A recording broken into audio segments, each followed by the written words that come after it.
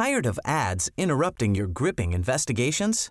Good news. Ad-free listening is available on Amazon Music for all the music plus top podcasts included with your Prime membership. Ads shouldn't be the scariest thing about true crime. Start listening by downloading the Amazon Music app for free or go to amazon.com/truecrime ad-free. That's amazon.com/truecrime ad-free to catch up on the latest episodes without the ads. Imagine the softest sheets you've ever felt. Now imagine them getting even softer over time. That's what you'll feel with Boll & Branch's organic cotton sheets. In a recent customer survey, 96% replied that Boll & Branch sheets get softer with every wash. Start getting your best night's sleep in these sheets that get softer and softer for years to come. Try their sheets with a 30-night guarantee. Plus, get 15% off your first order at bollandbranch.com. Code BUTTERY. Exclusions apply. See site for details. Planning for your next trip? Elevate your travel style with Quince. Quince has all the jet-setting essentials you'll want for your next getaway, like European linen, premium luggage options, buttery soft Italian leather bags, and so much more. And is all priced at 50 to 80% less than similar brands. Plus, Quince only works with factories that use safe and ethical manufacturing practices. Pack your bags with high-quality essentials you'll be wearing for vacations to come with Quince. Go to quince.com/pack for free shipping and 365-day returns. This podcast contains discussions of child abuse, sexual repression and sexual abuse, suicide, racism, misogyny, PTSD and PTSD symptoms, and spiritual oppression and abuse, including guilt, shame, and fear. In most episodes, we will be mentioning some of these concepts in a general way without any graphic detail. If any of these topics or other triggering topics will be mentioned in great detail, we will let you know at the beginning of each individual episode, as well as in the show notes for that episode. Rolling river of time, you've healed me in too many days. No regrets, no confusion, there'll be no pollution. I'm so thankful I've decided to change my ways. Welcome back to the Leaving Eden podcast. Welcome. My name is Gabriel Ha-Cohen, and I am here today with my co-host. Hi, I'm Sadie Carpenter, and I feel that God is calling me to be a podcast host. You do? You feel that God's calling you to be a podcast host? God is calling me, and I'm going to surrender to God's call to be a podcast host. Would you say that he put it on your heart? Yes, God put it on my heart. I think that it is excellent that you have been called to be a podcast host, because that is what we are doing right now. We are hosting this podcast right now about Sadie Carpenter's life in the Independent Fundamental Baptist cult. We seek to tell Sadie's amazing story, as well as to educate and to inform our listeners about this cult, other cults, and the danger that these types of groups present to society as a whole. We support freedom of mind, freedom of thought, and freedom of religion. And today we're going to be digging into something that's a part of my story that we've never told, but it is a term that we've mentioned many times. Many times. Yeah. Oh, I want to let any former IFB listeners know I'm going to be kind of quoting off a lot of IFB guilt-tripping type things today. So just a heads up, it's a positive outcome in the end, but you may hear me kind of spouting a lot of IFB rhetoric. I feel like today's topic is another key to understanding the IFB movement as a whole. We're even going to get into a couple like scientific terms. Scientific terms? Yes. Science does not belong on an IFB podcast because the IFB are allergic to science. That may be true, but yeah. But it turns out that science has some very helpful terms like mass hysteria that can be extremely useful when describing certain types of group religious experiences. So like mass hysteria, you're talking about like belieber fever? Yes, but also in the sense of a shared delusion. So more like the Salem witch trials. Oh, The idea okay. of like people sharing a hallucination or a false belief simply because of their involvement in a crowd that believes that false belief. So like the Emperor's New Clothes. Yeah. Oh, wow. Okay, then. That's very interesting. But before we get into that, I would just like to say that the Leaving Eden podcast is a fully independent podcast. We work hard to bring you episodes every week. And if you wish to support us, you can join our Patreon by going to patreon.com/Leaving Eden podcast.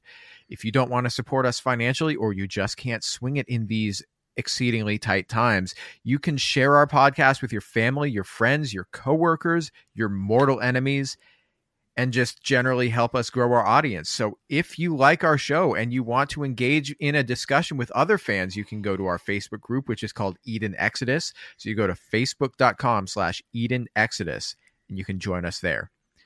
But Sadie, Yes. you know, of course, that rock and roll is in my blood. Rock and roll is in my heart. Rock and roll is in my soul. Yes, that's why you're possessed by the devil.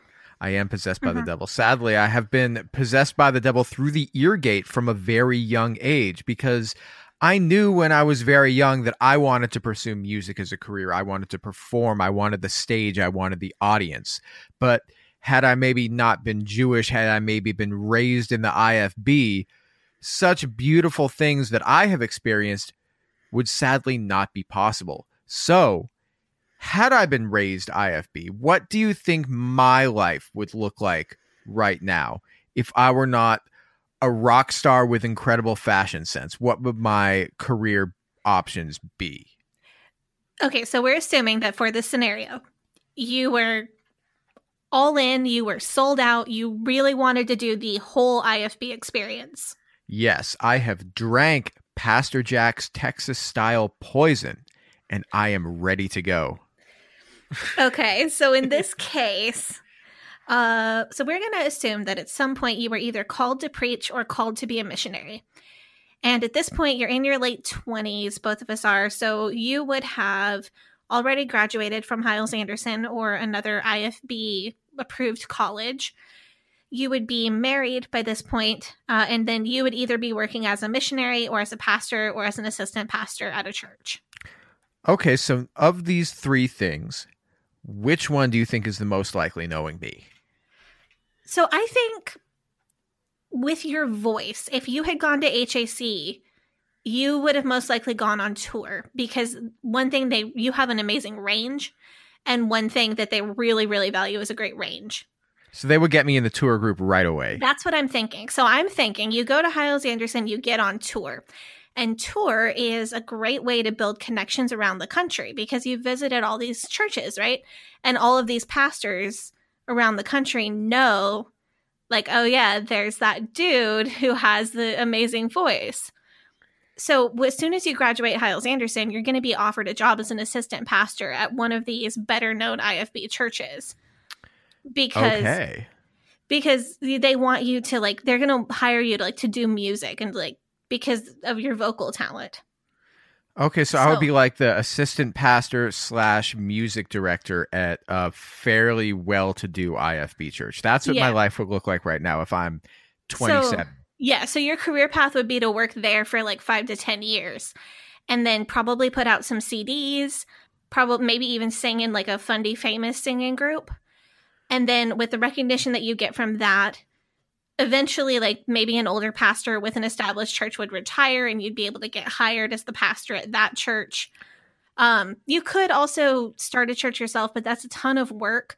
And knowing you, I feel like you would get headhunted by a pastor who wanted an assistant pastor. And I also feel like you'd be happy to be an assistant pastor and do a lot of music and not have to be the guy in charge for a while. And then eventually I would get my own church, like my own flock. Mm-hmm.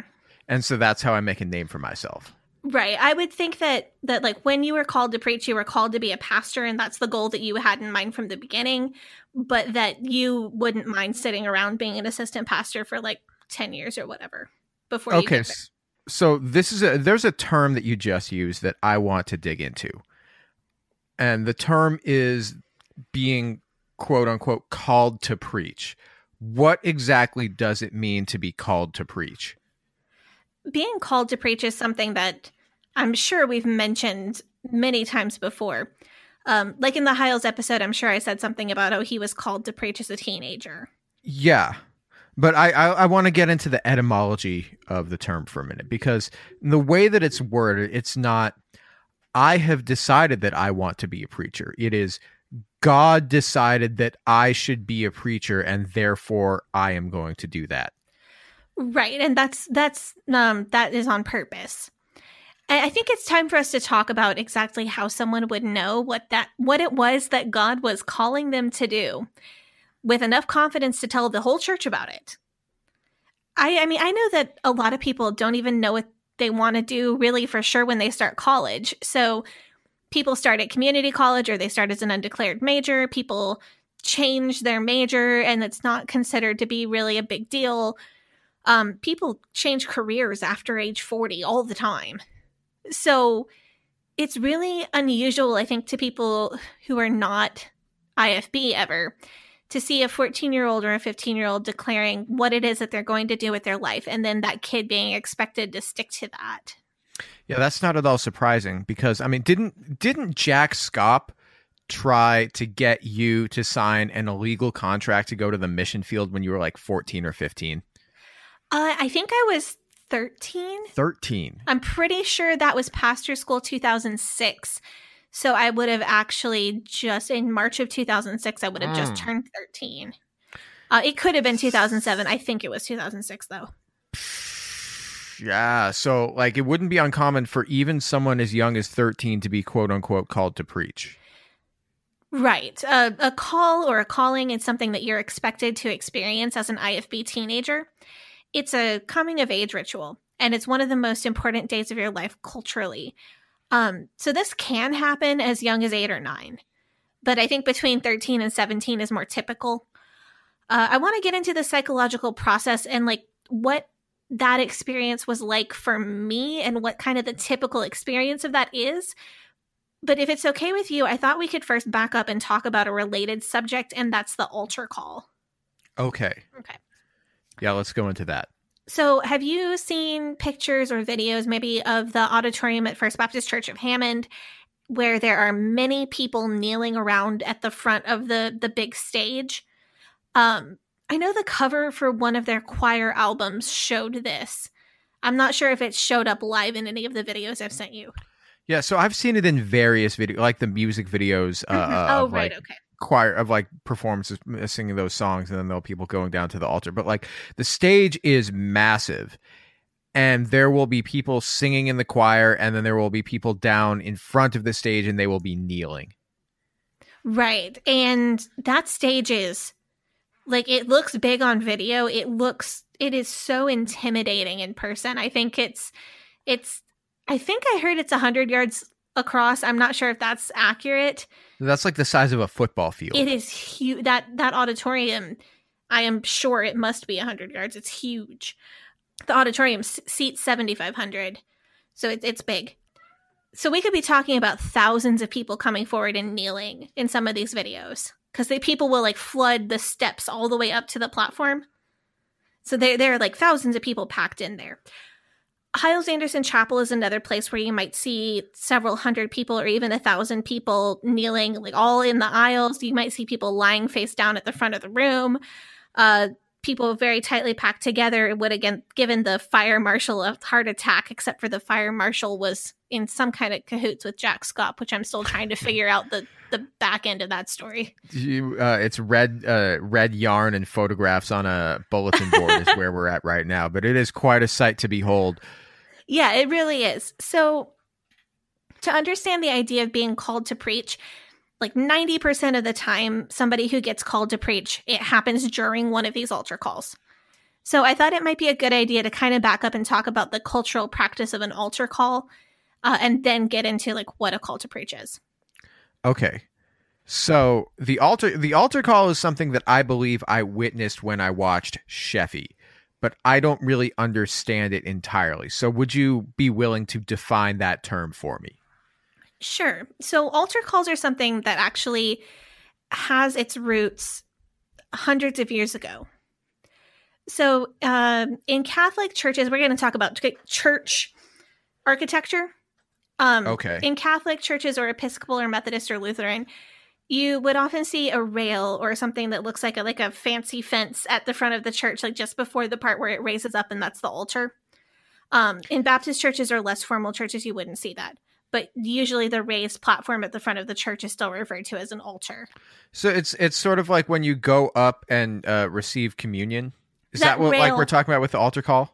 No, the rail that like the in front of the altar, that is the place where people go to receive communion. You're talking about the right area of the church, but the wrong church practice. So, okay. Yeah. All of this Jesus stuff low-key just kind of melds together for me.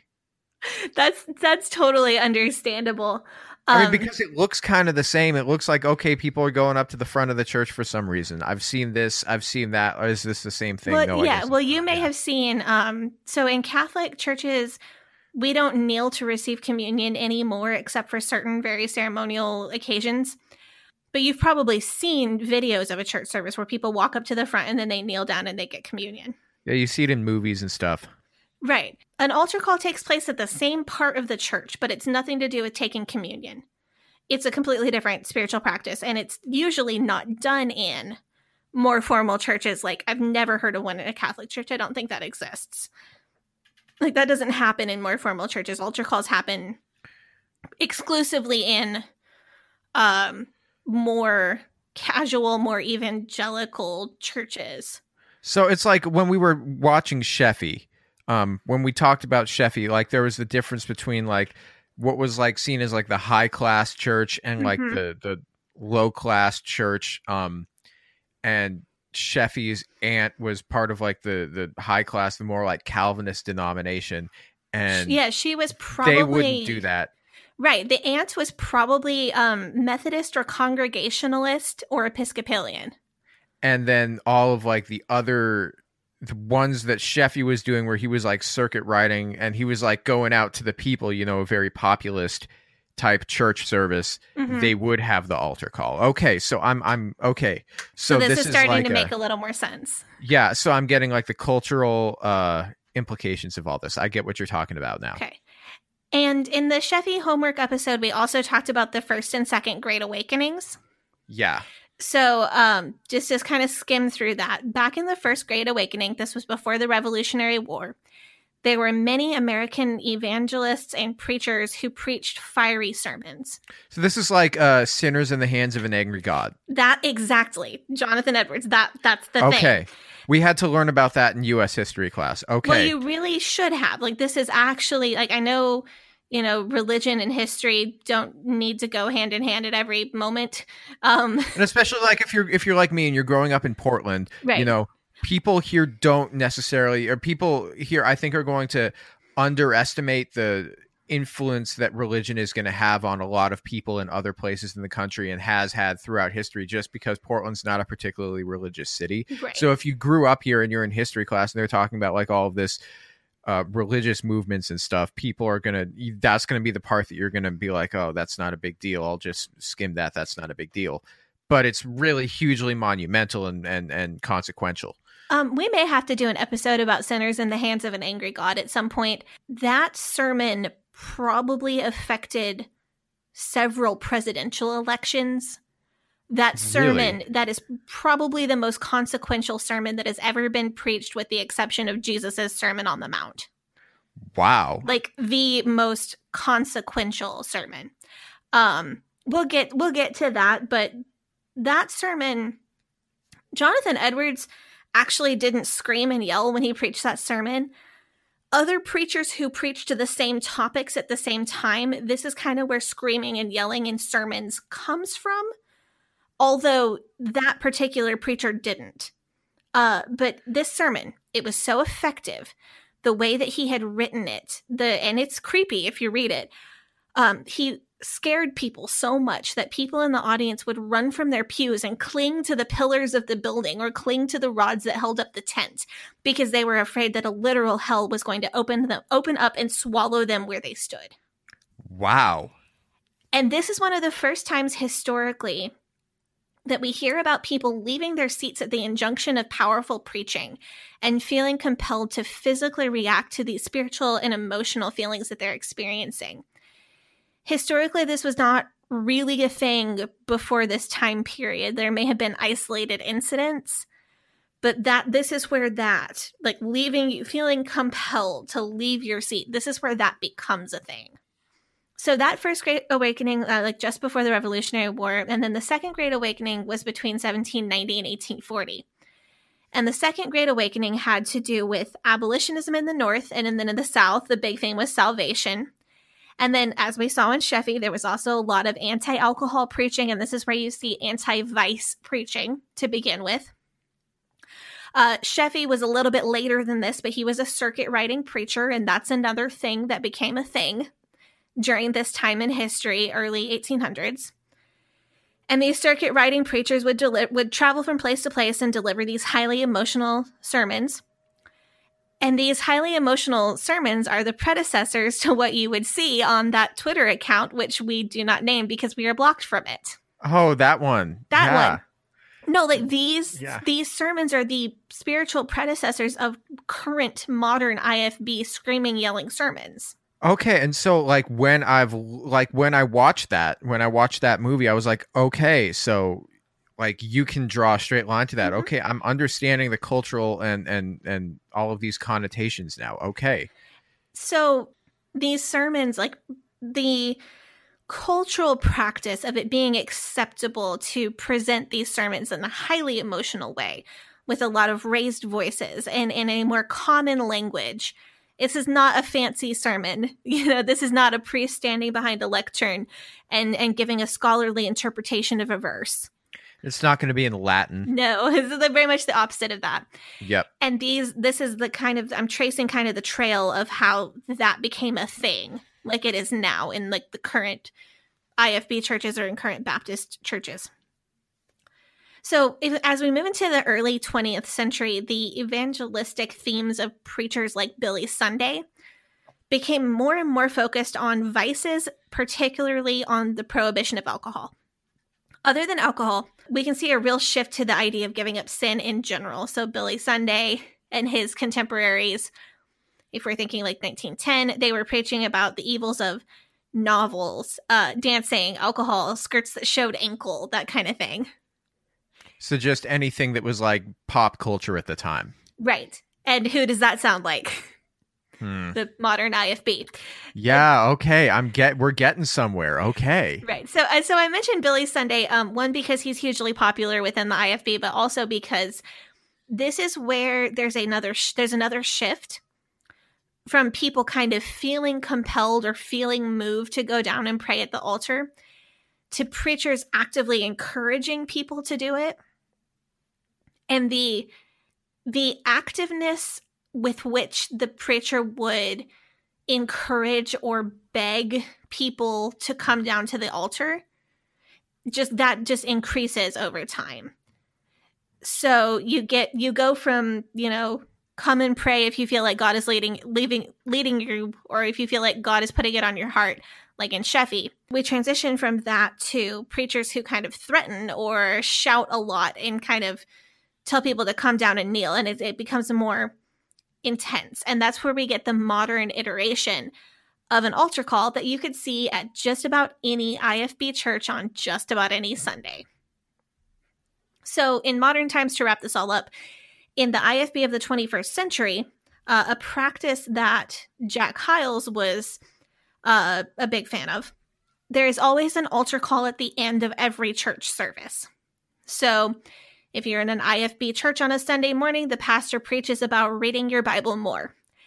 And then he will end his sermon with a call to action, with a challenge to go home and read one more Bible chapter per day than you had previously been doing. And at the end of his sermon, the preacher will have the piano player or the organist play some verses of a hymn, maybe 5 to 10 minutes. And the preacher will say, if you want to promise God to read your Bible one more chapter a day every day than what you were doing before, come and kneel at the altar. If you want to promise God to read your Bible more in general, come down and kneel. So rather than people feeling compelled, he is actively soliciting people to come pray at the altar while that music plays. There's a formalized place in the service for it. So it's like socially expected for you to do it? Like you would want to be seen among the righteous, so you would go down and do the altar call. So I'm sure this differs by church.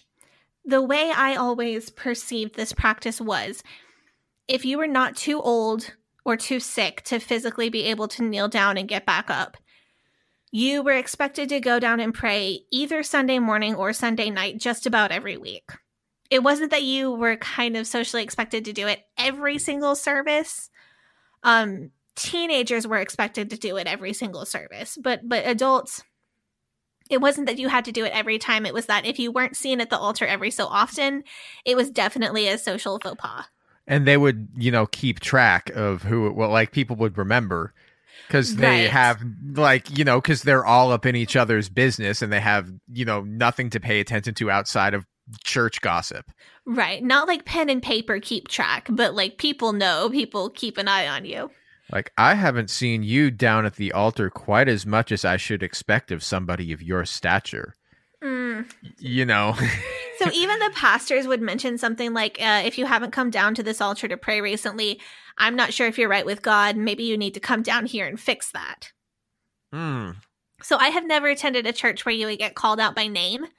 So no pastor that I know would have been like, Mr. Jones, you have been down to this altar and I don't think you're right with God.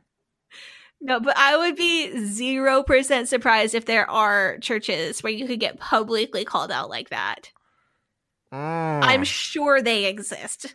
Oh, I have no doubt that exists. So being in the pastor's family, my family was expected to be a good example. So my mom was always expected to bring me and my brothers and go down and pray. And when I was older, I was definitely always expected to do that. But I think it was more of that was a pastor's family thing. Yeah, I mean, but what if you weren't particularly moved by the sermon? Religious experiences shouldn't be predictable. So what if the pastor's sermon just wasn't very strong? Is it your fault that you don't feel moved to prostrate yourself at his feet? There's a great IFB answer for that. And I am anxious to hear it. So if you didn't hear from God while the preacher was preaching, maybe that's because there's a sin between you and God. What is it that you're not confessing?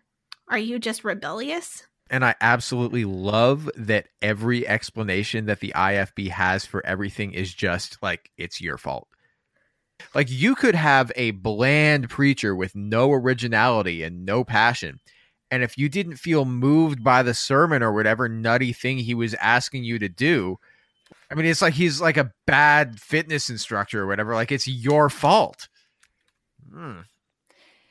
Yeah. The other component of it is that fake it until you make it is a common phrase within the IFB, and it's usually applied to women, but it can apply to anybody. So the idea is that if God doesn't speak to you in the sermon, well, you should still demonstrate your willingness to be spoken to by going down at the altar call.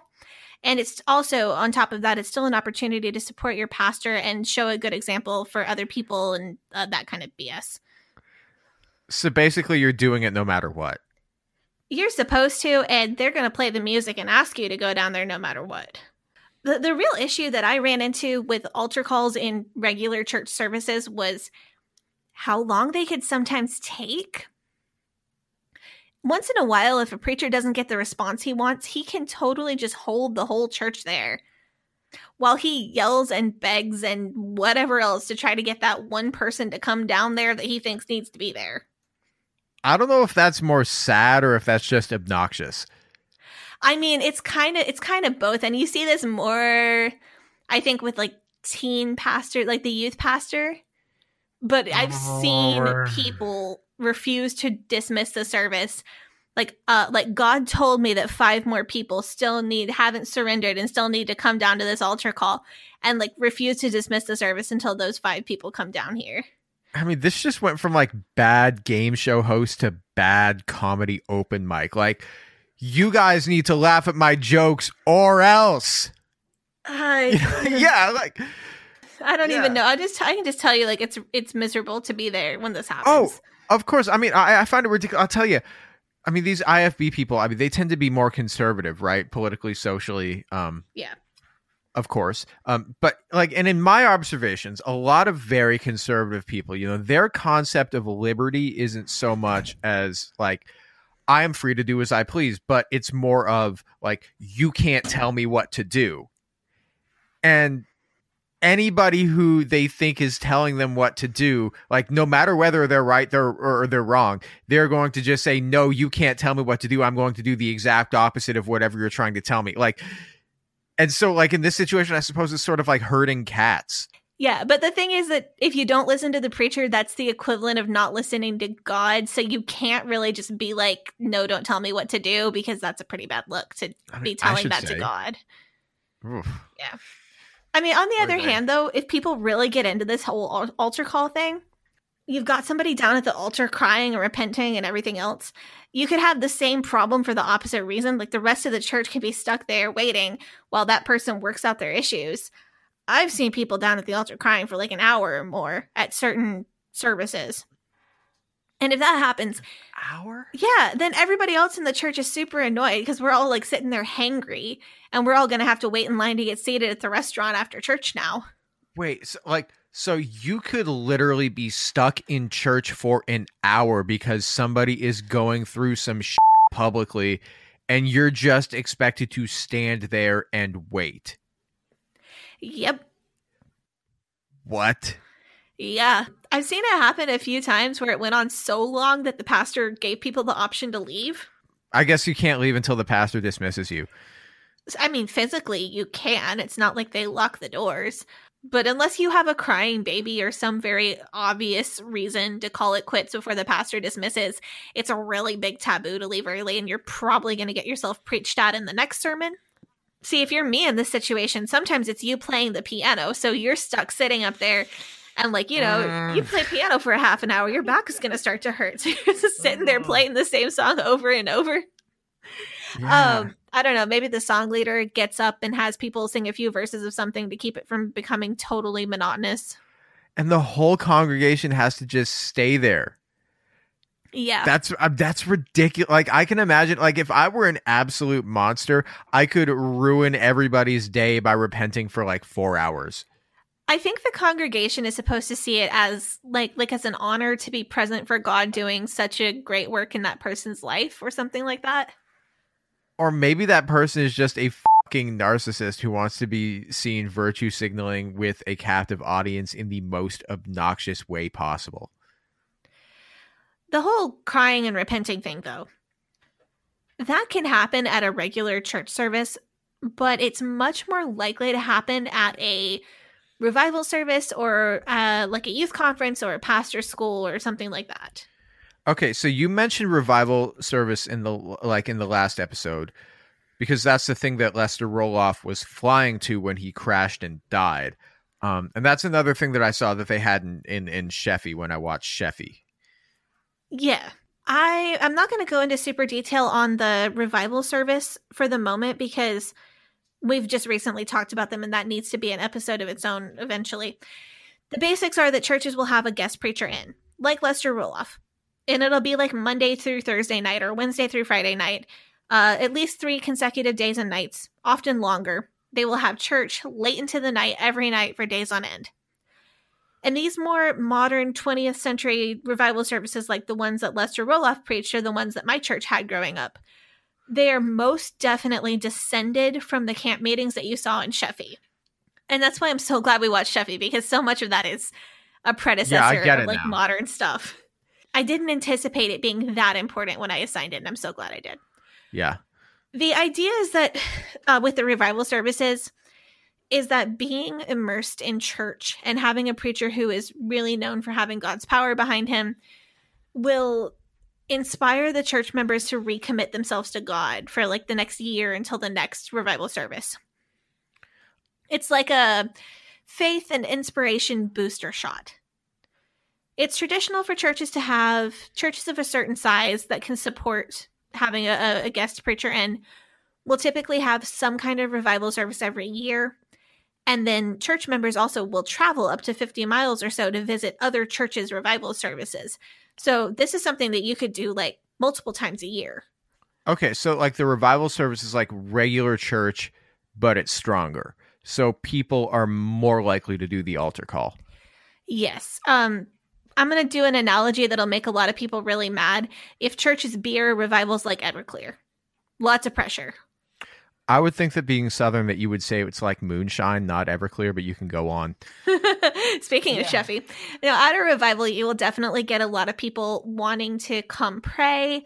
They're going to come down there and be like, sorry for not reading their Bible enough, for not praying enough, for going soul winning enough, they're sorry for going to the movies or whatever. And they want to promise God that they'll do better. Just a lot of people being really sorry for shit that they shouldn't have to be sorry for, really. But at revival services and conference services like youth conference or pastor school, you're much more likely to see this slightly different phenomenon, and that is making a decision. So a lot of times the praying at an altar call is private. You don't pray out loud. You just go down to the altar and you kneel down for like 2 verses of a song, and you might be actually praying or you might be making your grocery list and nobody really knows. Yeah. Not that that's personal experience at because all. you have to be seen doing this because otherwise it's a faux pas. Right. Yeah. So you can totally just, I don't know, be doing random stuff.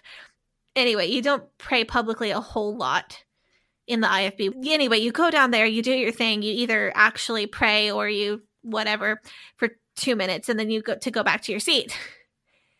But if you made a decision, that becomes a lot more public.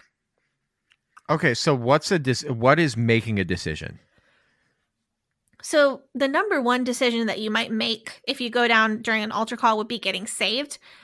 And maybe I take some flack for saying this, but I really kind of feel like the reason that you have to go in front of church and tell somebody and get your name written down and have the pastor make you stand up in front of everybody and tell them all that you got saved, I feel like that whole process is so that the church can count you as one of the people they had saved that year. Because at the end of the year, the church wants to be able to say, we collectively had 3,682 people saved this year.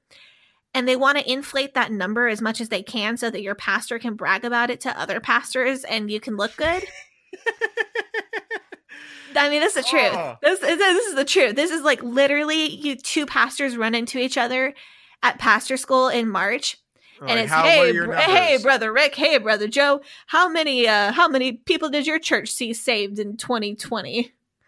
And then, my church saw 4,800 people saved. How about yours, Brother Joe? Oh, my church had 4,900 people saved. Step your game up. It's really like that. It's like fishing stories or golf stories or whatever. It's just with this. That makes so much sense because the type of guy who's going to try to be the pastor is going to also the type of guy who's like way into the one-upmanship, very into like the macho, the macho, like, oh, I'm the best, I'm the greatest, I'm like the strongest, the tallest, the coolest, the fattest, eat the most burgers and highest cholesterol and never get a heart attack. Yeah. And people really will. There's always been, IFB pastors who are a lot more sincere and who just, they're misled by the system. They haven't got the courage to leave yet, or they haven't, found their reasons to leave yet. And there's always been pastors who don't like to participate in that kind of numbers game. And I've known many pastors like that. Strangely, they seem to be the pastors with like the least sexual misconduct problems at their church. I wonder why. The least child abuse scandals at their church. Weird.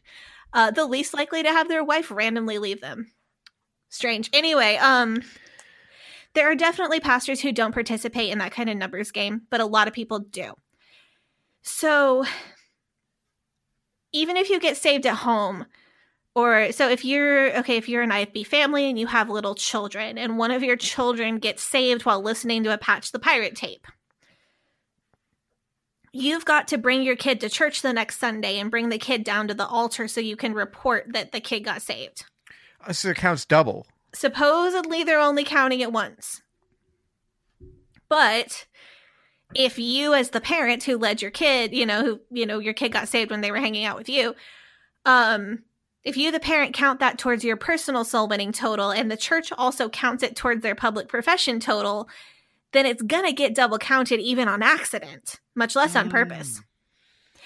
Before I get in too much trouble for saying this, there is a scriptural reason that they want people to do this ritual of going down to the altar and reporting that they got saved.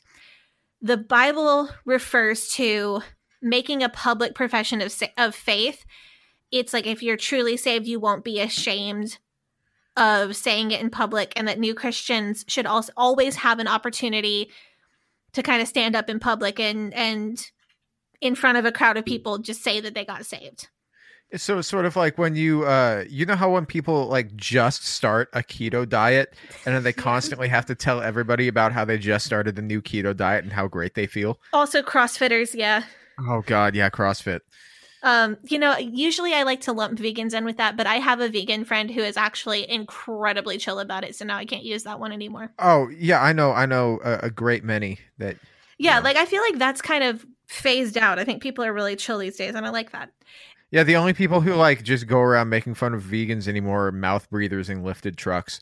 Yeah. Well, I think a lot of vegans have kind of like, I don't know. But it's so commonplace now, right? Like they are proving their point by making it a common and sustainable way of life. Right, it's a commonplace thing. So like you can't like being vegan as your personality isn't like a viable option anymore because like right. Yeah, half of everybody's vegan now. Right. So anyway. As far as like this public profession thing, I want you to think of it from the other perspective though. So you're going to have to really go into like another universe in your mind here. But if somebody told you, pray this prayer and Jesus will save you, and you take them up on this, and you actually believe that you have just been saved from hell, you'd probably be pretty excited about it. So you might like actually be pretty excited about being willing to tell people like, oh yeah, I just accepted Jesus, if you actually believe this stuff. So all in all, there is actually technically a Bible reason. I think it's mostly to boost the numbers, but that's the thing about going down to the altar to get saved. The other more common decision is getting baptized. So the IFB believe that baptism has no bearing on whether you go to heaven or not, and it's not a part of salvation, but also it's all but mandatory. Even though it doesn't get you more saved. Okay. It's still all but mandatory. Kind of like, it's like how wearing a wedding ring doesn't make you married or not married, but it's highly symbolic. That's how they describe it. Oh, I get you. Which is ironic because I haven't worn my wedding rings in like 6 months. Do they still fit? No. See, that's why. Not even close, no. This is where, so the baptism thing is where it gets slightly more interesting. So you can come down and pray for a minute, or you can get saved, or you can get baptized. But if you're not doing one of those three things, these altar calls can really have a larger or a more permanent effect on somebody's life. Like I said earlier, these can cause someone to repent of a sin. And that can be juicy if somebody decides to confess what their sin is about. Like, you don't have to. But sometimes people will get so guilty that they'll do a confession, which is juicy. So they'll tell on themselves? Oh, man. Yeah, like it could be something as mild as like, I don't know, like mental infidelity or social drinking or renting a PG-13 movie. But that's some pretty serious tea to spill in front of the church. Okay, I want to back up real quick. Okay, because you said mental infidelity. Oh, yeah, like massive sin, dude. So is mental infidelity like emotionally cheating on somebody? Yeah, like it could totally be like, I don't know, sexting somebody who's not your spouse. But that's definitely cheating. That's not allowed. That's something you shouldn't do. That's absolutely something that you shouldn't do. But it also could be that you thought about cheating. Like, or that thought you about it. thought about it or fantasized about it or like watched porn. A lot of times mental infidelity is code for porn. Or when you see the nice woman at the checkout counter of the grocery store and you think, I bet she looks good naked. Oh, yeah. So actually, dude, that's technically committing adultery. Really? Yeah, because Jesus said if you look on a woman in order to lust after her, then you have already committed adultery with her in your heart. So what the IFB take that to mean is that it is just as much of a sin as if you actually did have sex with that person. Damn. Yeah. Well, if that's adultery, then I must be the biggest player in Portland. That's why. Yeah, you need Jesus. Yeah. Yeah, I mean, my name is Gavriel Cohen, and I am the real Mac Daddy of Multnomah County. Okay. You heard it here. Number one, can that be my new cell phone ringtone if you ever call me? Yeah, I'll send it to you. Thank you. Number two, we should make that a ringtone for our Patreon subscribers. Yeah. Number two, speaking Who of still uses ringtones? I thought that I people watched don't. R. Kelly trapped. No, people watched R. Kelly Trapped in the Closet, and they're like, you know what? Bad things can happen if you don't have your phone set to vibrate. I don't know. I mostly have my phone turned off, but I feel like I would start using ringtones again to make that your ringtone for like the one time in every couple months that you actually call me. Okay. Anyway, the other way that this can go, if you're not making a big confession of mental infidelity in front of the church, the other way that this could happen is somebody might surrender their life to God. And that is the other big thing that I wanted to get to in this particular episode. Okay, so we are going to take a short break. We're going to take up the offering, and then when we return, we will talk all about what it means to surrender your life to God. Mother's Day is around the corner. Find the perfect gift for the mom in your life with a stunning piece of jewelry from Blue Nile. From timeless pearls to dazzling gemstones, Blue Nile has something she'll adore. Need it fast? Most items can ship overnight. Plus, enjoy guaranteed free shipping and returns. Don't miss our special Mother's Day deals. Save big on the season's most beautiful trends. For a limited time, get up to 50% off by going to BlueNile.com. That's BlueNile.com. Many of us have those stubborn pounds that seem impossible to lose, no matter how good we eat or how hard we work out. My solution is PlushCare. PlushCare is a leading telehealth provider with doctors who are there for you day and night to partner with you in your weight loss journey. They can prescribe FDA-approved weight loss medications like Wegovy and Zepbound for those who qualify. Plus, they accept most insurance plans. To get started, visit plushcare.com/weightloss. That's plushcare.com/weightloss.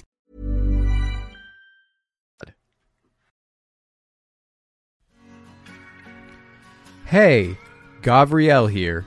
If you enjoy the Leaving Eden podcast, head over to our Facebook group, Eden Exodus, where you can talk to other fans, ask us questions, and share memes.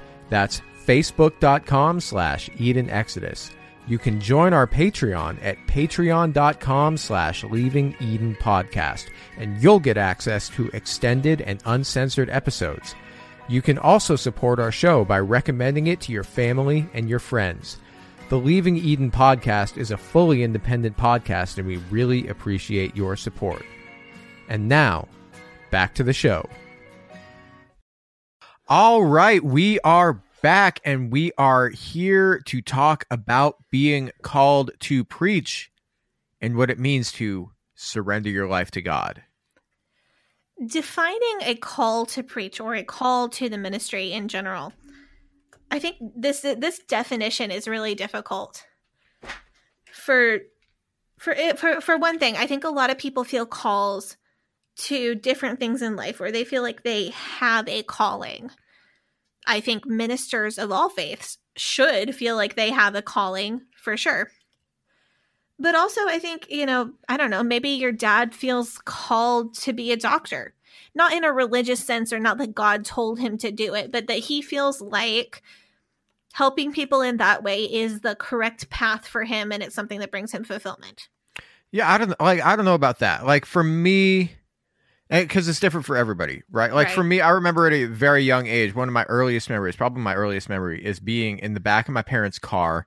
We were driving to the beach. I must have been like 3 years old. We were listening to the Beatles.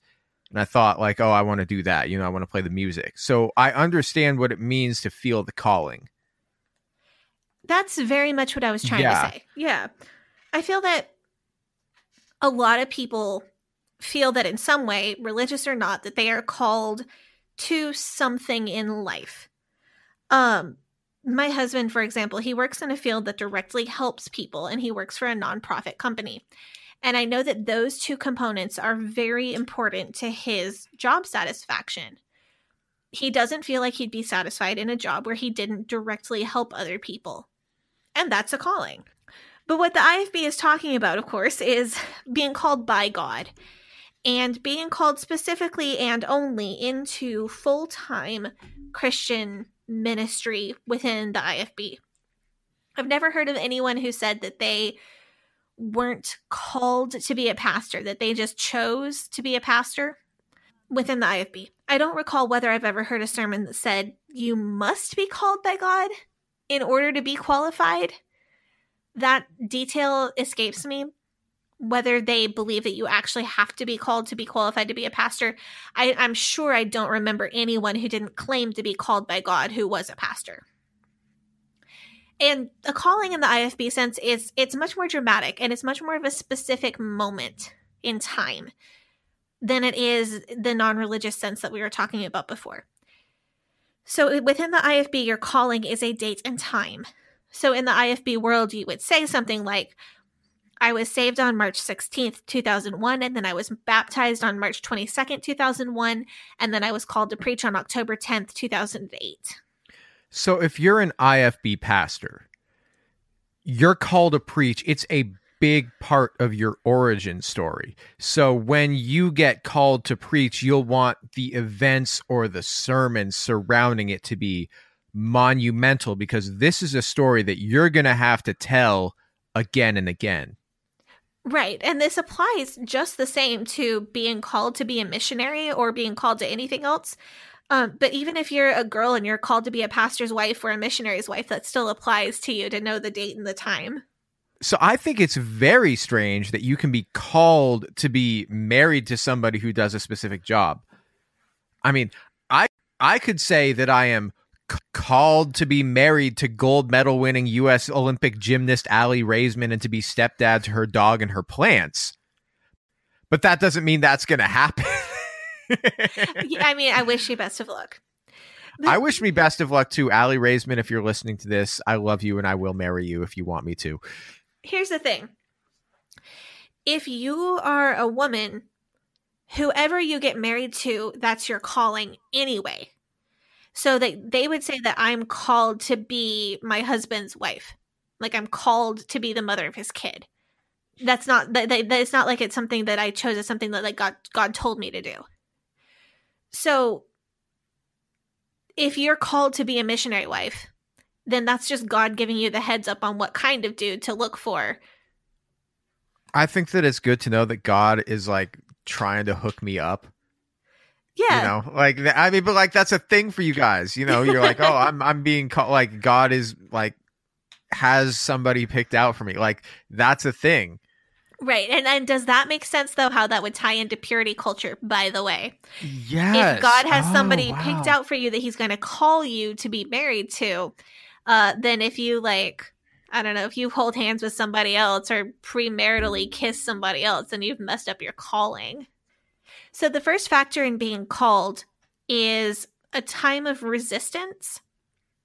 And I have to speak here from what I felt personally, and then you should feel free to psychoanalyze this whole mess. But I'm really going to talk more about my personal experience, and I think it's very similar to what other people experienced as well. So before you surrender to the call, so maybe days or months or even years before, you start to feel something very similar to guilt. So, like, what? But so you feel like, what do you feel guilty for, though? So it's a feeling that's similar to. So is it related to like, I feel like I need to be giving more to God, giving it all, like giving my whole life to God? I think yes, like feeling guilty because you're not doing enough is part of it. What this felt like for me was, so I would feel a desire to do what I wanted to do, or I would feel a reluctance to do what I thought I was being called to do. And then on top of that, I would feel guilt about desiring my own way, or guilt about that reluctance. So here's the example. I don't recall ever professing that I was being called to be in any specific ministry position, but I did profess that God was calling me to be a full-time ministry worker. So I thought that God wanted me to be married to somebody who is in full-time ministry, someone like a pastor or a missionary or something. And I believed that God was calling me to also serve in the church where my husband served. Now, I knew from growing up in a pastor's home that choosing this path for my life, or surrendering to God's calling, depending on how you want to phrase it, would mean that I would be doing many hours of unpaid work while my husband was probably paid below minimum wage. I knew that this meant that I would have to shop at Goodwill for the rest of my life. I knew that I would have to coupon and plan carefully and shop at Costco to be able to feed my family. I knew that the rest of my life, if I surrendered to this calling, would almost certainly be a life of poverty, pain, no health care, never having a nice house or having a nice car. So I didn't want to surrender to that because I wanted to live a normal life and I wanted to not have to deal with those hardships. Like, I wanted to go to college and maybe just marry somebody, like, I don't know, architect or something, and like go to church and have do money. Anything else with your life. Yeah. Anything else.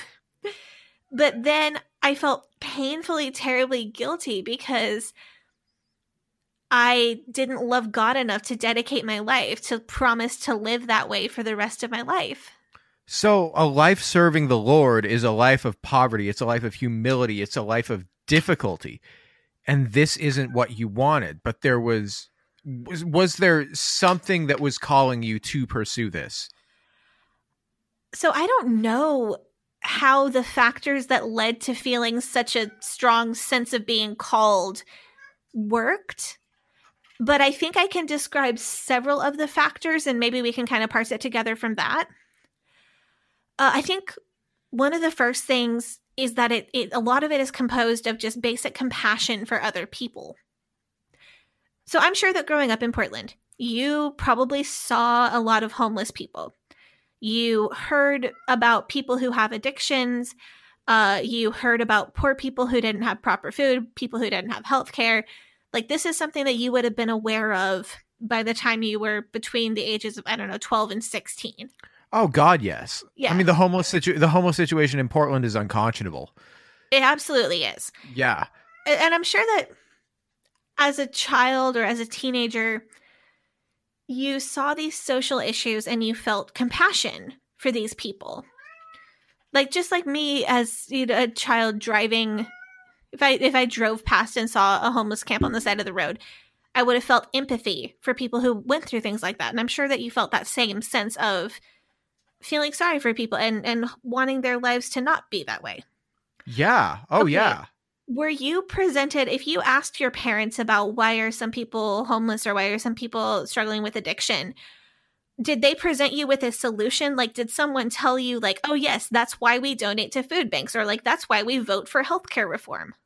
Oh, absolutely. Like, tzedakah is 100% like a Jewish value. Is that like empathy? No, tzedakah is like, given to charity, trying to. Okay. So you were presented with the solution, which is those of us which are more fortunate contribute to caring for people who are less fortunate.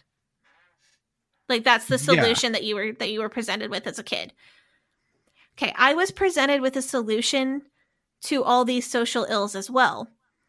But the solution that I was presented with was become a pastor, become a pastor's wife, or become a missionary and lead these people to Jesus, because Jesus is the only answer. So you might have been encouraged to donate to a food bank or volunteer at a shelter. I was encouraged to give up the idea of eating well myself for the rest of my life in order to work for next to nothing at an IFB church so that I could try to help those people get saved. I was shown images of starving children in other countries. But instead of asking for a donation to help feed those children, the solution that I was presented with was, you need to go to Hyles-Anderson, you need to become a missionary wife, you need to give up the rest of your life. And for this, you will never retire, or you will retire when you can't walk anymore. You will see your parents and your family once every 5 years. You will birth your children in unsafe conditions in another country. You will never have a luxury again for the rest of your life in order to be a missionary to make sure that those children are saved so that they go to heaven when they die of starvation.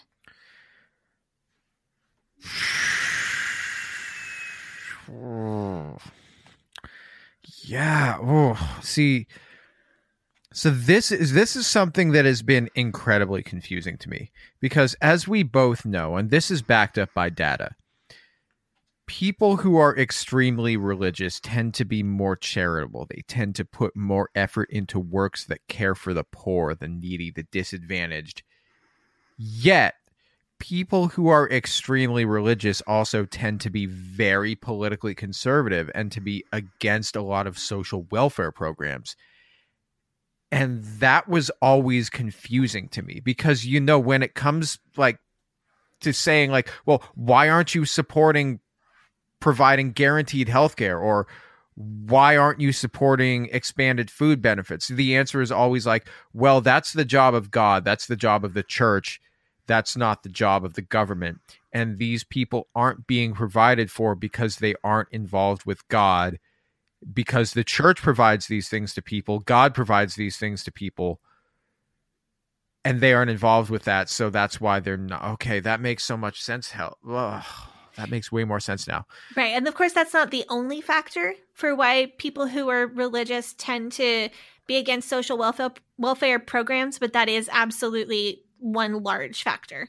Yeah, so like devoting your life to the ministry is seen as doing the same amount of like tangible good as being a doctor or being a social worker or serving your country in like the armed forces. Oh, it's seen as a large step above those things. You do more tangible good by being in the ministry. So that's what they're telling you. Yes. And you as an IFB young person would be seen as extremely selfish if you chose not to go in the ministry.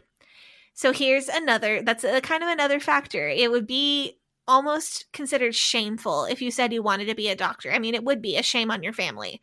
That's like the exact opposite. Like, man, if you're Jewish, you're like, oh, I'm going to go to medical school. The parents are like, you know, telling all their friends. And be like, oh, like my son, he just decided that he's going to be applying to medical school.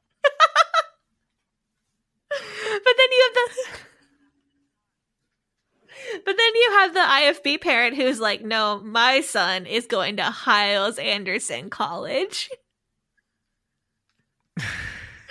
No, if you said you wanted to be a doctor, like that would be perceived as shameful because that means that's so bonkers to me. That's like, because that would mean that like everybody Jewish listening to this is just like, what the f***? Like that's f***ed up, man. No, like I know, you're like, like in that culture though. The only reason that you would want to be a doctor or that you would choose to be a doctor over being a missionary is because you want money. And money is seen in the IFB as dirty. Unless you're Jack Hyles. Well, and then you can be as rich as you want. He used it to help people. You know, he only made $18,000 a year his entire life. On paper. Right. But he somehow had all money that tells me is that he was like majorly involved in tax evasion. Yeah, well, yeah. I mean, he somehow had money to buy fur coats for Mrs. Nischik. You know, on $18K a year. Sure. One coat is going to be worth $18K. I know. But so in the IFB though, young people who had talent, if you had scholarships for anything from sports to academics or whatever, you were seen as a hero when you turned away from the potential of a lucrative career in order to go into the ministry. I mean, I'm sure that there must have been like massive social pressure on these young people to pursue like that life path. Like, so devoting your life to God, like that's just seen as the right thing to do no matter what. It was the only socially acceptable career path for children who were raised within the IFB. What we were told, and here's another factor that goes towards the being called to preach, or like why you would actually feel like you were being legitimately called. We were told that somebody has to be a doctor and somebody has to be a mechanic and somebody has to work at the grocery store.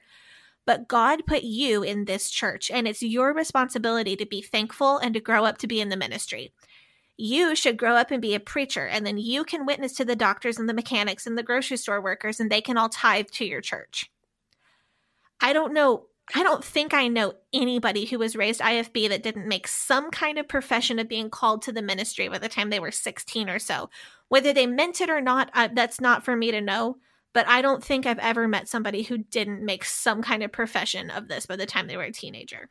So if I was raised in the IFB, there is almost a 100% chance that I would be called to preach. Yes. So you as a male, you could, if you wanted to be a little more creative, you could get called to be a missionary or an assistant pastor or a Christian school administrator. But there is almost 100% chance you'd get called into the ministry because that's what you're supposed to do. And a call to preach can be separate. So if you're a man, you can actually get called twice because you can get called to preach, which just means anything within the ministry. And then you can get, like the next year, you might get called to be a pastor or to be an evangelist or to be a missionary or whatever. Which is just one way that men get more choices and more praise. Another factor, though, is the praise that you receive when you conform to this expectation. Okay, so I think you mentioned it when we were talking about life verses. The one that, once you selected your life verse and you openly stated, your commitment, you were seen as a mature adult within your community. Yes, that is where I talked about this before. Yeah, when we were talking about life verses. Yeah. So I want to talk about kind of the cycle or the timeline of how this would happen. So in the summer, the teenagers, we all went to youth conference, and then about 2 weeks later, we went to summer camp. And both of these events would feature really intense preaching. And the themes were usually about the things that I've already been mentioning. How we're privileged to be growing up in church, and it's our responsibility to save America and save the world. If we don't save America, there won't be any freedom in the future, and it'll be a communist country, and it'll be our fault. Basically, everything comes down to our generation and how much we dedicate ourselves to God. I mean, that's an incredibly large burden to put on the shoulders of teenagers, especially when the teenagers have so little institutional power. Yeah, there's a reason a lot of us are really fucked up psychologically. There really is. All of this, so at both camp and youth conference, this would be presented in this very intense manner. So I've mentioned Scop using very graphic images in his sermon, America, America. And there are many other examples of similar things happening. I know that normal kids in your and my generation, and maybe a few years older than us, would go on certain websites back when the internet was a little bit more of a Wild West, and you could see decapitations or people's limbs. Oh, shock sites. Yeah. I mean, this is something that was a thing. Either that or it'd just be a meatspin.com. This was apparently a real thing. So people our age, though, watched super messed up videos on the internet, and that was a thing that people our age did for fun, right? Yeah. So I didn't have to go on the internet to see that kind of content as a kid because I might see it at youth conference in Jack Scott's sermon.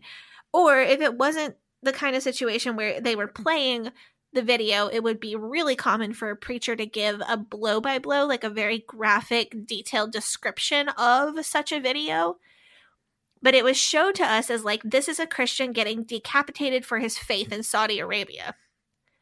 And I have no idea if this was actually a Christian getting decapitated for his faith in Saudi Arabia. I just know that it was some dudes in militia outfits cutting a dude's head off.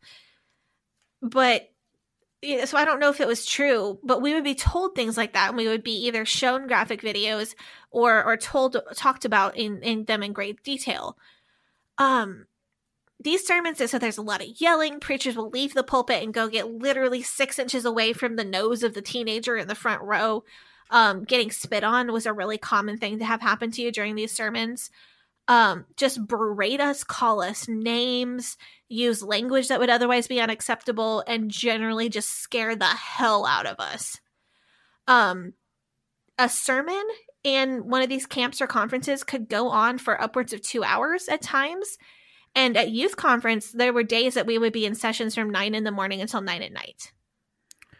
So I last week when we were talking about Lester Roloff, I brought up the movie A Clockwork Orange. And specifically, there's this one scene in the movie where they're trying to give one character like aversion therapy to try and like, he agrees to do aversion therapy instead of like going to jail or something for his antisocial behavior. And they literally like tape his eyes open, or they tape his eyes open and then make him watch all of this violence on a screen. And like, this is the same thing as that, where like, that's so wild. And then they're gonna like play all this inspirational music at the end of that, and then pressure you into signing illegal contracts and agreeing to spend years of your life in the mission field. Right. So after going through an ordeal like that, I think so. Okay, so you go through a sermon like that. You're 3 days into 3 hours of sleep a night. You're hopped up on caffeine. You haven't had a proper hot meal in a couple days, and everybody else is falling to their knees and going to the front and weeping. And the lyrics of the song that they're playing are just like, quote, this is an actual IFB song, quote, "Little children are falling into a burning hell."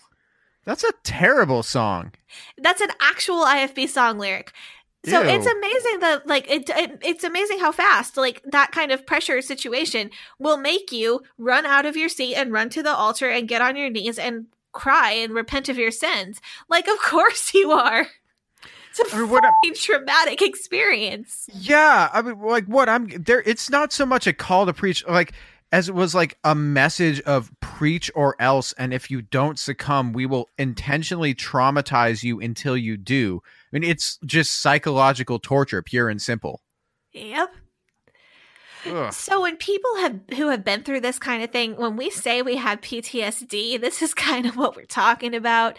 Like, imagine this being your social life throughout your teenage years and also the defining moments of your teenage existence. Learning to be a regular person after this, it's way harder than, learning to shop for jeans and not have a panic attack when you leave the house in pants for the first time. Like, that's the easy part. The hard part is undoing years of what possibly might count as actual torture. And every time I hear another part of your story, I am absolutely thrilled and thankful that you have made such a profound recovery, that you have reached the point where you are able to maintain stable relationships with the people in your life, because these abuses are so incredibly sinister. And there are so many people who I am sure have not been as fortunate as you. I think that might be, this is my opinion, but I think that's one reason people stay in the IFB as adults. I think all of us are damaged. Some of us are more damaged and some of us are less damaged. And there's no, shame in being where you are on that spectrum. But I think some people are so twisted mentally by this that they cannot even consider recovery.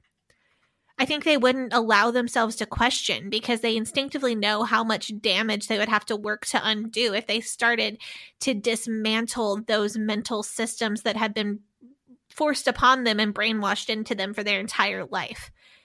So when I say that it would have been easier for me to just stay in the IFB, that concept, that's what I am referencing.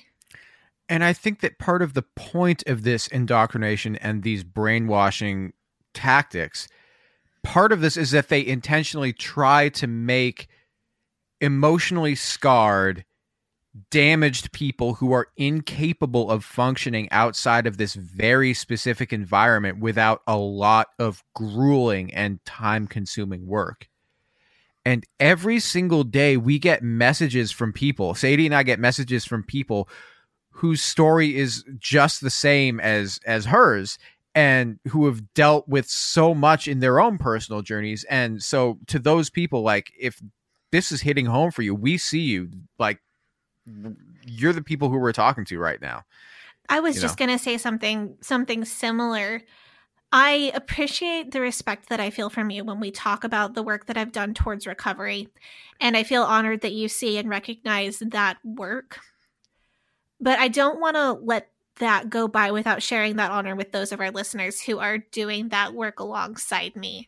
Yeah, keep going, you guys. Like, you're on the right path. It's tough, but it gets easier. Right. This is worthwhile. It's worthwhile work.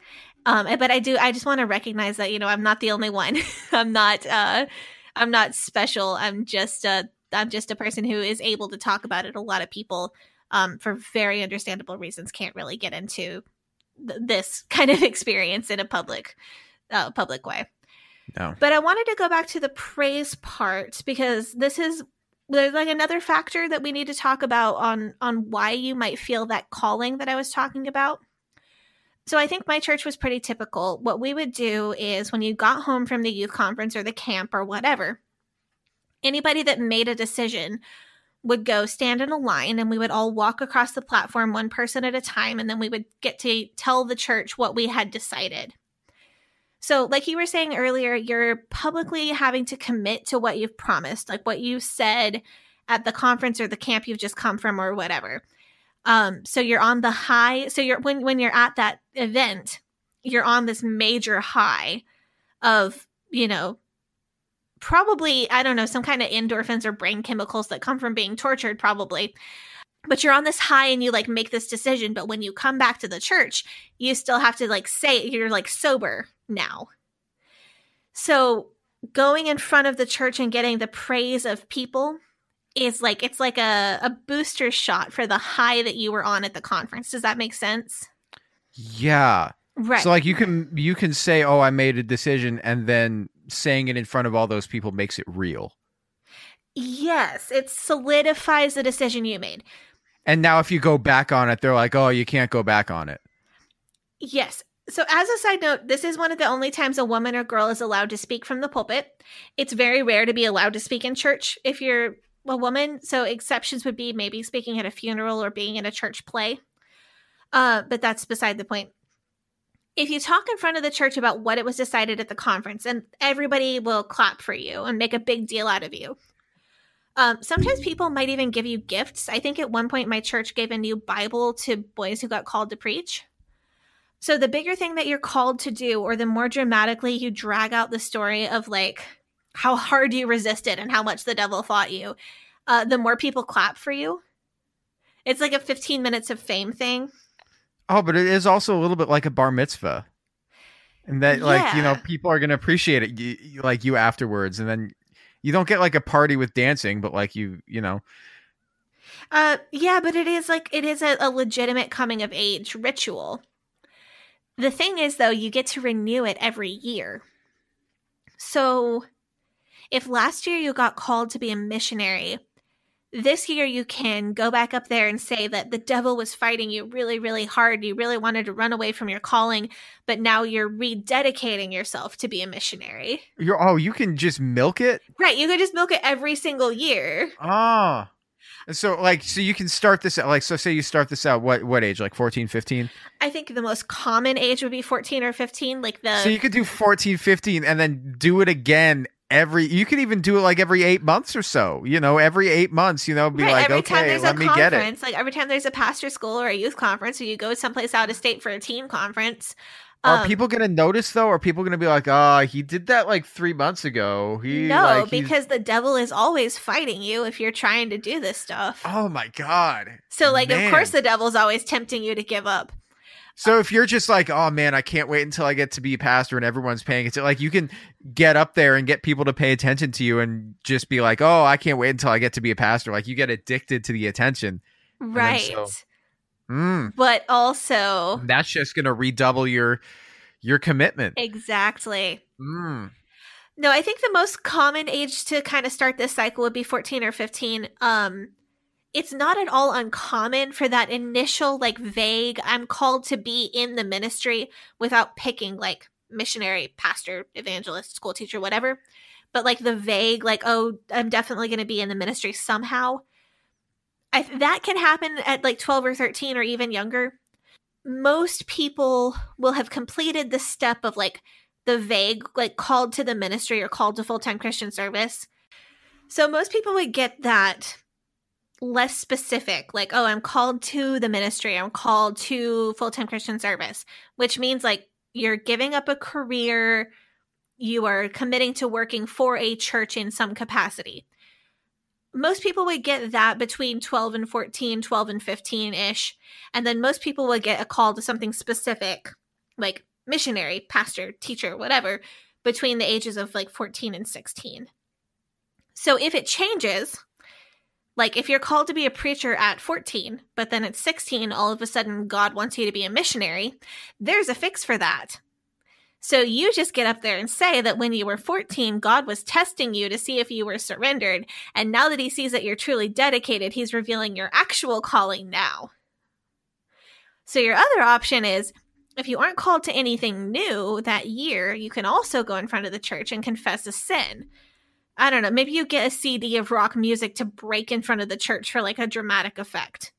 Confessing a sin, that really takes balls though. Like that's for the bold people. So I have to wonder, what is the most popular CD of rock music to break? So hypothetically, it's whatever you were listening to that you weren't supposed to be listening to. Yeah, but like you're just making this up. You're just like so making up a like, sin to confess, and this is like a... Right. I feel like sometimes people maybe make it up and they just like, I don't know, they buy something at a gas station or whatever. But it could be any, like Beyonce to Guns N' Roses to... don't break a Beyonce CD. The Beehive will get you. I was going to say don't break a Guns N' Roses CD. But I mean, it could also just be like instrumental selections from the Phantom of the Opera. I mean, if you're a strict IFB, it could be a Christian rock CD. So you might be breaking a Stryper CD. Oh, yeah, that's true. I mean, most IFBs are anti-Christian rock. I think it has double the demons because Satan's convinced you that it's okay. Yeah. Yeah. So, like, apart from this massive underlying pressure that is pervasive throughout your whole community, there is something else that I wanted to bring up. So, when we did our homework a few weeks ago and talked about the movie Sheffy, at the start of the film, the main character, Robert Sheffy, does not like speaking in front of crowds and does not know a lot about God or religion. But people keep telling him that he should be a preacher, despite him being wholly unqualified, not particularly well suited to the job. And you mentioned that this is like a real thing, that somebody could just tell you, God put it on my heart that you should be a preacher. And that is as good as a calling from God himself. That somebody, like literally anybody telling you this is like absolutely a valid quote unquote call to preach. Yeah, so you wouldn't be 100% obligated to consider that a call to preach if it was just one person, unless that one person was like a famous preacher or something. So if Jack Hyles walked up to you and said, "You're called to preach," then you're called to preach. Done deal. Too bad. You're called to preach. No options. That's it. Yeah. If you run from that, you're absolutely going to hell. Yeah. If it was just one non-famous person, you might get away with not considering that a call. But in Sheffy's case, I think several people were telling him that he should be a preacher. And at that point, yes, you were obligated to pray about it and consider if you're actually getting called to preach. And if several people are telling you that you are called to preach, there's a very real expectation that you will eventually pray about it and come to the conclusion that, yes, you are indeed called to preach. But literally anybody could say that for whatever arbitrary or ulterior motive that they might have. And this is one of those things that to me is absolutely mind-bendingly bizarre about a group like this, that it is so decentralized.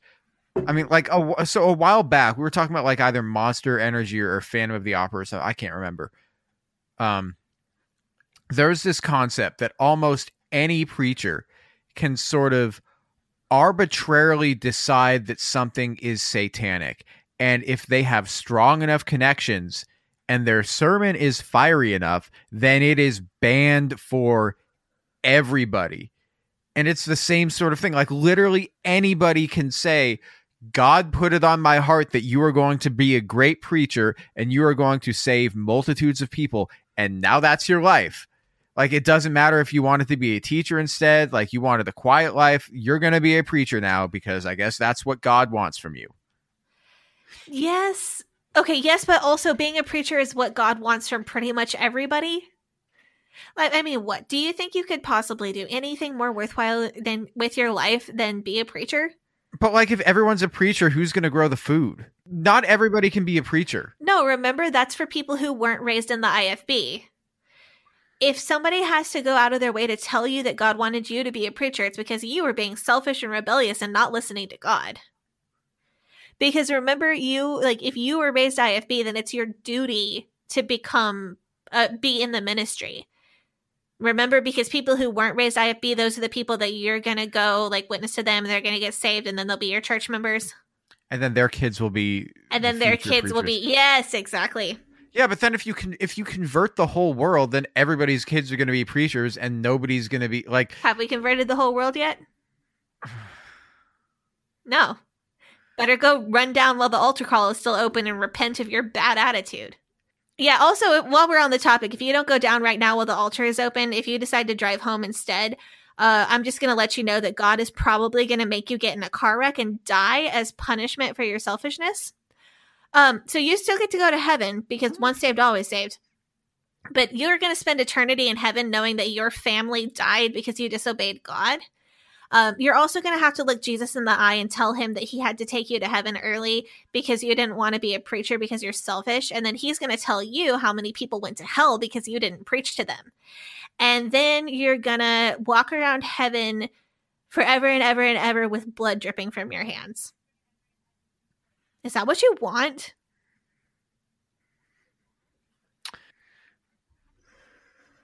God, I hope I didn't trigger everybody with that last little bit.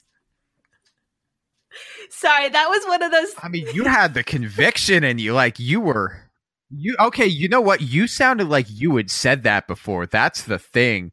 No, I've just had it said to me a lot. Wow, by a lot of people. Yeah. If you ever said that to her, and we know some of you guys are listening. If you're the type of person who says that thing to other people, eat shit and die, I don't give a Get a life. I hope you step on a Lego every morning when you wake up. Or I hope you step on an upturned plug. I don't know. Change literally everything about your personality, then you need to reevaluate your life and just... Yeah. I can absolutely tell that brainwashing must be central to the IFB upbringing. Because if somebody said that to me, my response would be a loud, proud, "F off, you absolute gonif." So I think the lesson in this, though, to turn it to something more positive, I think the lesson is that there is something I've learned since I got out of the cult, is that there's no such thing as forced consent or coerced consent. And this is something that we apply to sexual interactions, like sexual consent. The concept of enthusiastic consent is the only true consent. If somebody is saying, well, I don't know, maybe, or if somebody's being pressured into doing something sexually that they have not actually consented, and that should be treated as a no, not as a yes. And that's something that everybody should know. But the truth is that this applies to areas that are not sexual consent related. If this kind of pressure is applied to someone, if they are asked to make a decision while underage without proper sleep or food or time to think, if someone was coerced and convinced and begged and told half-truths to, then the decision that they made counts for precisely nothing. These are not techniques that you use on someone that you love or someone that you care about. These are not techniques that an ethical person uses at all. And these are not techniques that a person who claims to speak for God or claims to be talking about God's will should use at all, ever.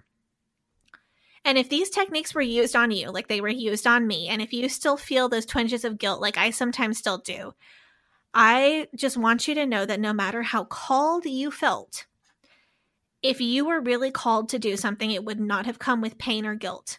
You do not have to feel guilty about something that you thought you were called to do when you were a teenager under severe psychological duress and massively inappropriate social pressure. I mentioned earlier that my husband feels like he is called to certain types of jobs. Even in the last few years, he has consciously chosen a job where he makes less than he could at another job because he feels like he is truly meant to work for nonprofit companies and truly meant to work in a sector where he directly helps the needy. I can tell you for sure that nobody pressured him as a teenager to choose this. No one has ever pressured him to choose this. His decision is not motivated by fear or guilt or shame. And that's what a real calling looks like. I fully understand that it takes time and work to let this kind of negative messaging go.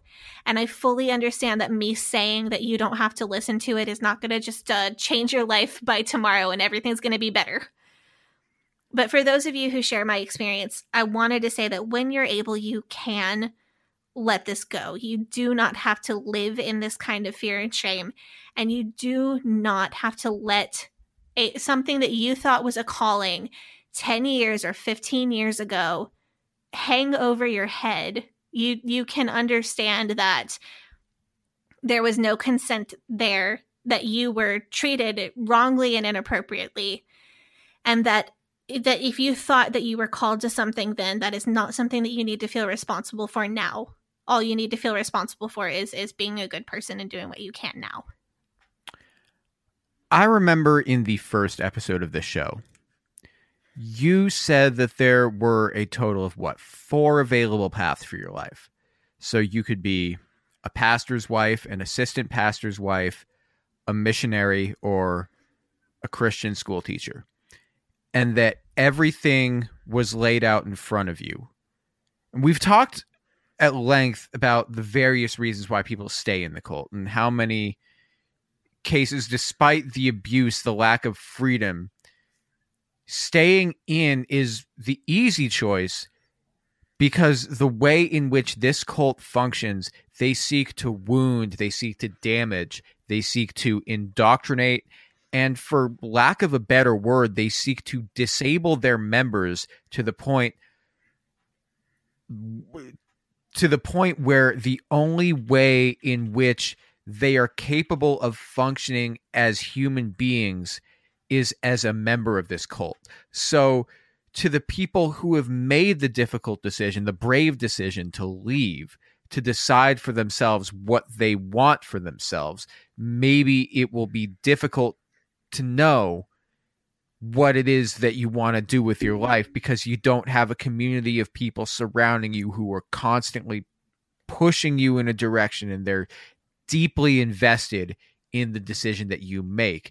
And I want you to know that while you may feel like you're stuck with option paralysis right now, you may not know where your life will lead you, and that's maybe scary. Maybe that fact's scary. Maybe I can offer some words of solace. And I just want to say this, that nobody is watching, nobody is paying attention, and you are living in obscurity. So whatever it is that you decide you want to do with your life, the only people who will be affected by this are the people who it directly involves.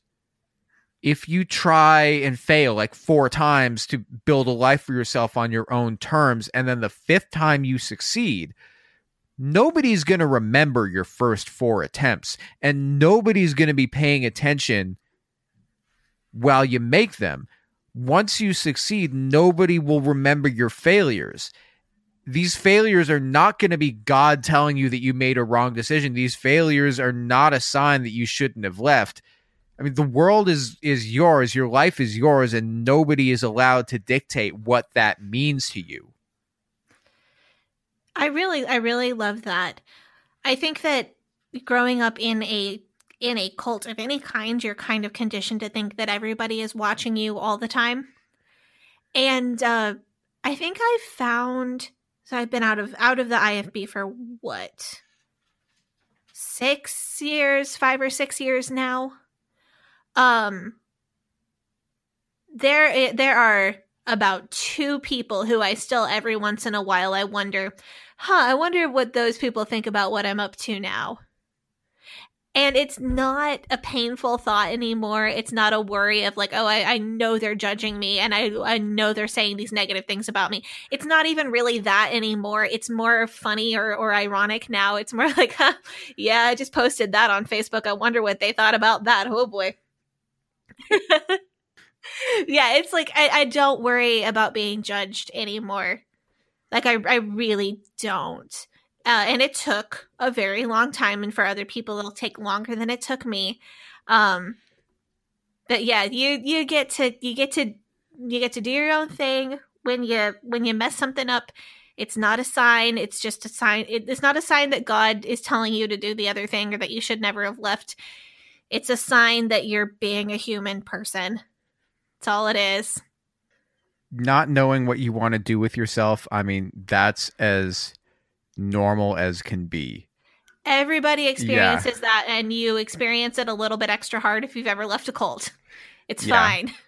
I mean, that just means you're a normal millennial. None of us know what we're doing. No, I'm like 2 years short of 30, and I've already lost my college education, moved past that, and now I'm in online college and I'm going to have a real degree.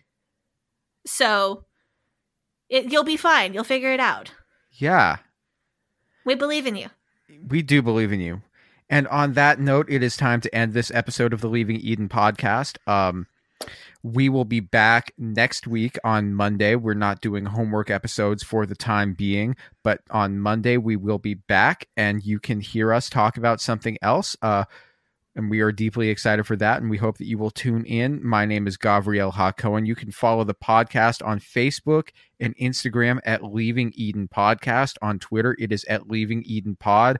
Also on TikTok, it's Leaving Eden Podcast. If you have questions for us, if you have ideas, if you have things that you want us to talk about, you can send us an email to leavingedenpod@gmail.com. Sadie, would you like to plug your social media? Yeah, you can follow me on Instagram at Sadie Carpenter Music or on Twitter at Hell Yeah Sadie. Yes. And my name is Gavriel Ha-Cohen. You can follow me on Facebook, Instagram, Twitter at GAVRIELHACOHEN. And if you want to download the song that is playing right now, you can find that on my page on Spotify, Apple Music, wherever you download, wherever you stream music, it is available there. And until next time, we hope that you guys have a nice day. Bye-bye. But old rolling river of time, you've healed me in too many days. No regrets, no confusion, there'll be no pollution. I'm so thankful I've decided to change my ways. I'm so thankful I decided to change my ways.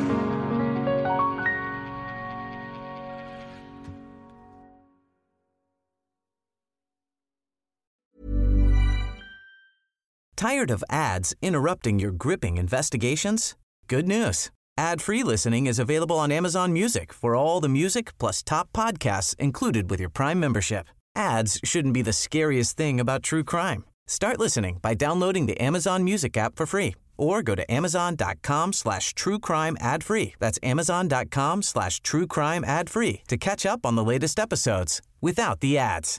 Imagine the softest sheets you've ever felt. Now imagine them getting even softer over time. That's what you'll feel with Boll & Branch's organic cotton sheets. In a recent customer survey, 96% replied that Boll & Branch sheets get softer with every wash. Start getting your best night's sleep in these sheets that get softer and softer for years to come. Try their sheets with a 30-night guarantee. Plus, get 15% off your first order at BollandBranch.com. Code BUTTERY. Exclusions apply. See site for details. Even when we're on a budget, we still deserve nice things. Quince is a place to scoop up stunning high-end goods for 50 to 80% less than similar brands. They have buttery soft cashmere sweaters starting at $50, luxurious Italian leather bags, and so much more. Plus, Quince only works with factories that use safe, ethical, and responsible manufacturing. Get the high-end goods you'll love without the high price tag with Quince. Go to quince.com/style for free shipping and 365-day returns.